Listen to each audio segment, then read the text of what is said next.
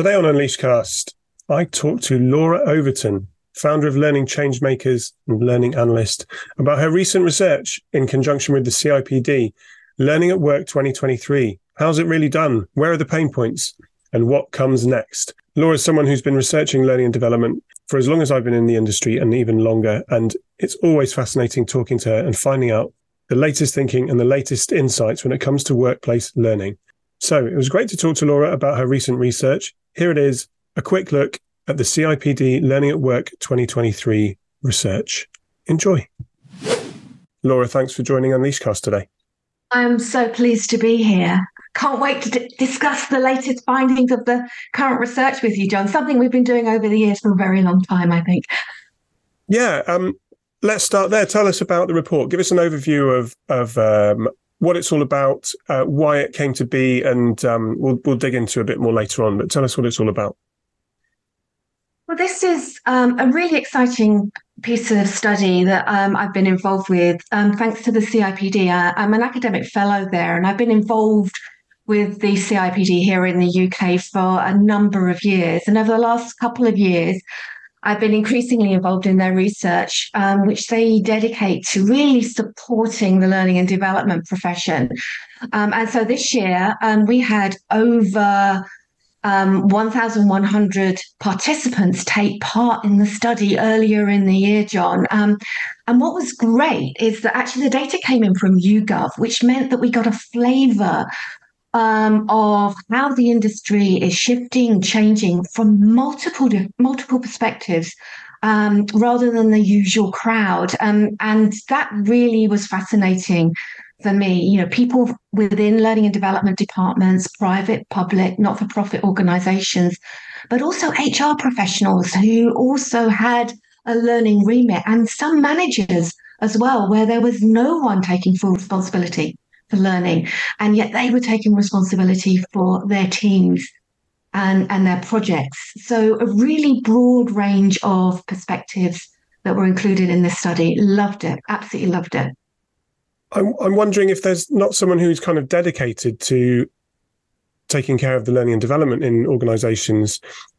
Do you know if this is getting quite deep into the data and the responses, but was their feedback completely different from someone who was, say, a dedicated L&D practitioner within business, or did they have different challenges? Did they come at it from a different angle? If you were getting responses from organisations who didn't have a learning team, for example? Yeah, there were some differences. There absolutely were some differences. On the bigger picture, it wasn't a challenge, in terms of there were some consistencies across the board. But when it came down to kind of like dedicated initiatives like apprenticeships or secondments, job processes, those kind of things, then typically an organisation with a larger learning team would have been more proactive in being involved. But then often, and this is something we saw in the last study that we did in 2001, those that are really embedded within the line of business are much cuter and smarter at doing some of those strategies that involve, sort of like engaging in the workflow and, sort of the use of communities. So I've always believed that there are things that we can learn from each other when we get diverse perspectives, and there were definitely lessons that could be learned from multiple angles in these programs. There's so much data in here and so many stats to kind of deal with. So I'm wondering where to start, although the one I know exactly where to start, I think, which is the fact that 59% of all practitioners surveyed agreed that they can respond in an agile way to the changing skills needs of organizations. Okay, I get that to a degree, but it's down from 69% in 2021. And I think that's quite remarkable. My initial thoughts, my reaction would be, is that because post-pandemic, there was a lot of change in business about how they approach skills, but maybe as that kind of the knowledge of that experience receded, businesses are kind of regressing to the mean or kind of going back to their old ways, which means that they have kind of rejected the need to change to these things because, business is back to how it was before we had this ridiculous global event. Is there does that tally? Do you agree with that at all? Well, I think that this is a conversation that I've had with Andy Lancaster many times since the data came through from the CIPD, as he's obviously been looking at it from the members' perspective as well. And I think one of the things that we both agree on is the fact that COVID and the pandemic, when the last data was gathered, really provided a unique opportunity. It was a time when everyone in business was working towards a common agenda. Everyone had a common purpose. How do we adapt? How do we shift? How do we change? How do we survive through fundamental changes to our business and to the world around us? So whether you were a CEO or a customer service rep or a learning and development person, we were all focused on a common purpose. So actually, we had a taste of what it was like to roll our sleeves up and be on the same team. And that's incredibly exciting. And so the statistics of 79%, 69% last time, I think was very powerful. But as you say, it's not necessarily that we've regressed, but the world has opened up. There are more options available now. We certainly saw in this year's study, in terms of how we support learning, we've got so many more of the face-to-face options that have opened up to us again, so many more of the technology options that have opened up, so many more different demands on us. And so our ability to work out what we should be working on and to be able to respond agilely is, we're considerably constrained. And one of the statistics that we did find was that regardless of where the person was working in the organization, they felt that their workload had significantly increased. Their budgets hadn't necessarily decreased, their headcount hadn't necessarily decreased, which has been a big concern, but the workloads, what was expected from the resources that have been put into learning and development in organizations has considerably increased. So I think people have been pulled and pushed and are kind of restabilized. But, both Andy and I believe that the pandemic gave us a flavor of what it was like to work hand in hand with the business, within the business, as part of the business, rather than for the business. And, there were certainly some themes that were running through this report where we could see little hints that that's still going on, which we were very excited about.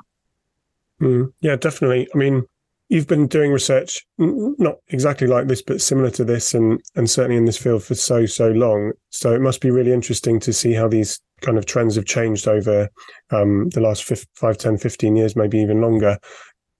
Another one I'd like to sort of focus on is that 63% of learning and development professionals agree that they work collaboratively across the business. We know from years and years of your work that the companies that are going to succeed are the ones that kind of align to business needs and really embed themselves in the direction of the business rather than kind of be siloed off and do their own work. Is this statistic positive to you or negative that it's 63%? You could say, well, a whole third of the companies that we surveyed aren't doing this, but is this an amount that's on the increase, do you think? Are more people doing this and aligning more with the business? I think that there's so many things to unpack in that comment there, John. One, it's a statistic. It is how this sample has interpreted that question at this point in time.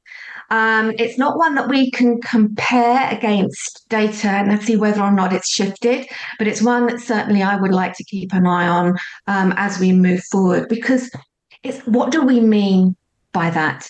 And then we look at some of the other data there, we can see that people are much more likely to be analysing the problem before recommending a solution. So that is one way that perhaps they're being more collaborative. There are others who are also, getting more involved in collaboration and encouraging conversation as part of their way of supporting learning with the organisation. We saw that was on the increase as well. And that could also be an interpretation of how people are looking at that they're becoming more collaboratively. So are they more aligned? I couldn't answer that from the statistic. Would I like more people answering that question? Of course I would. But how are they collaborating? Is their definition of collaboration getting more people to engage with them, or are they engaging more with the business's agenda? There are, with all of these statistics, and anybody who writes a report, they have to put a lens over the top of this data. So we share this statistic, but we're not giving a definition of key interpretation, but we're saying, actually, this is something for us to dig into. Let's explore why some people aren't and why some people are. What does this actually mean? What are the benefits? And let's triangulate it with other studies. And certainly there are many other studies, and the ones that I've been involved with over the last 20 years actually show collaboration in a particular way correlates back to business impact. So, of course, I'm interested in this particular statistic, but I think it's one that we need to be sharing with the community like we're doing today, saying, what does it mean to you? When does it work? When doesn't it work? Why might some people be pushing ahead with more collaboration and some may not? Is it the skills agenda? Are we collaborating more with succession planning and talent? So I love it when a statistic stimulates conversation. But if you're looking for me for a pure answer, John, you're not going to get it, I'm afraid. That's fair enough. I gave you a lot to do there. Sorry. But it's an interesting point you made, actually, that it goes the other way as well. It's not just about learning and development integrating itself in the business. It's now about the rest of the business understanding how important learning and development is.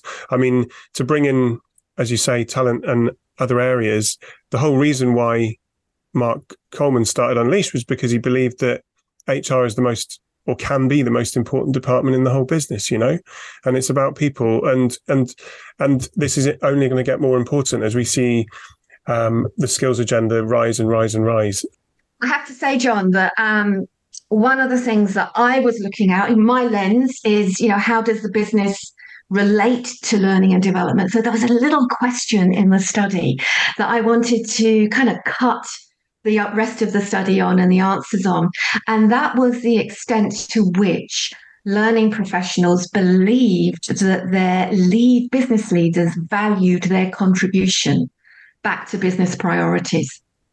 And not every, it's rightly so. Some people felt valued, some people didn't feel valued. But when we started to cut the data and just look at that, it was really interesting to see that those whose business leaders actually valued them were doing more things like experimentation, alignment to the business, collaboration on business issues. So there's a whole range of different little practices that those where the business leaders valued them really started to surface. And it's interesting to see how they correlate with other studies outside of this one. We're starting to get a pattern of what works and what doesn't. Mm-hmm. Yeah, definitely. Towards the end of the report, you do offer some recommendations. We can't go into all of it, and I strongly recommend everyone read the whole thing. But a few top line recommendations. It's great to see skills, prioritize building skills in there. It's an area, an issue that you can't get away from, and for good reason. The other one is learn lessons from the pandemic. Implement evidence-informed practices.